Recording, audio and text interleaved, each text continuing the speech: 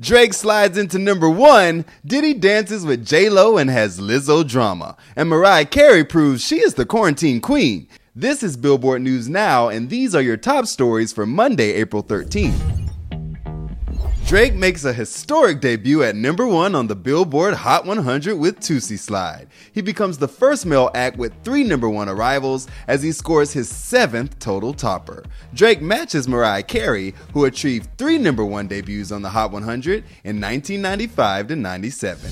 Left foot up, right foot slide. Basically, I'm saying either way, we bout to slide. And speaking of Queen Mariah Carey, she is doing her part in this crazy new world by cheering on the heroes in New York from her roof in bunny ears.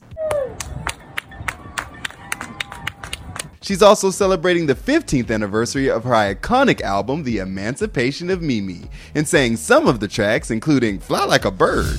So erase all my burdens and let me be free to fly like a bird, take to the sky.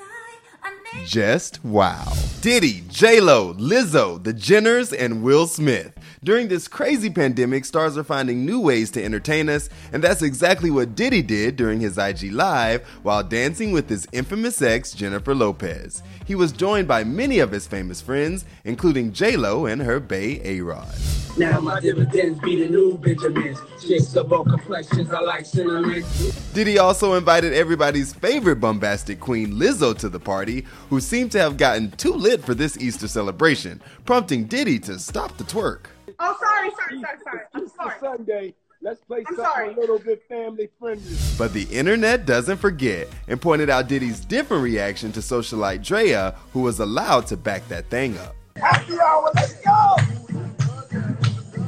My sister Lizzo, when I stopped the music, it was because it had a lot of curses in there, not because she was twerking. Keeping an eye on you, Diddy. Come back tomorrow for more music updates. Running it down for you always, I'm Tetris Kelly for Billboard News Now.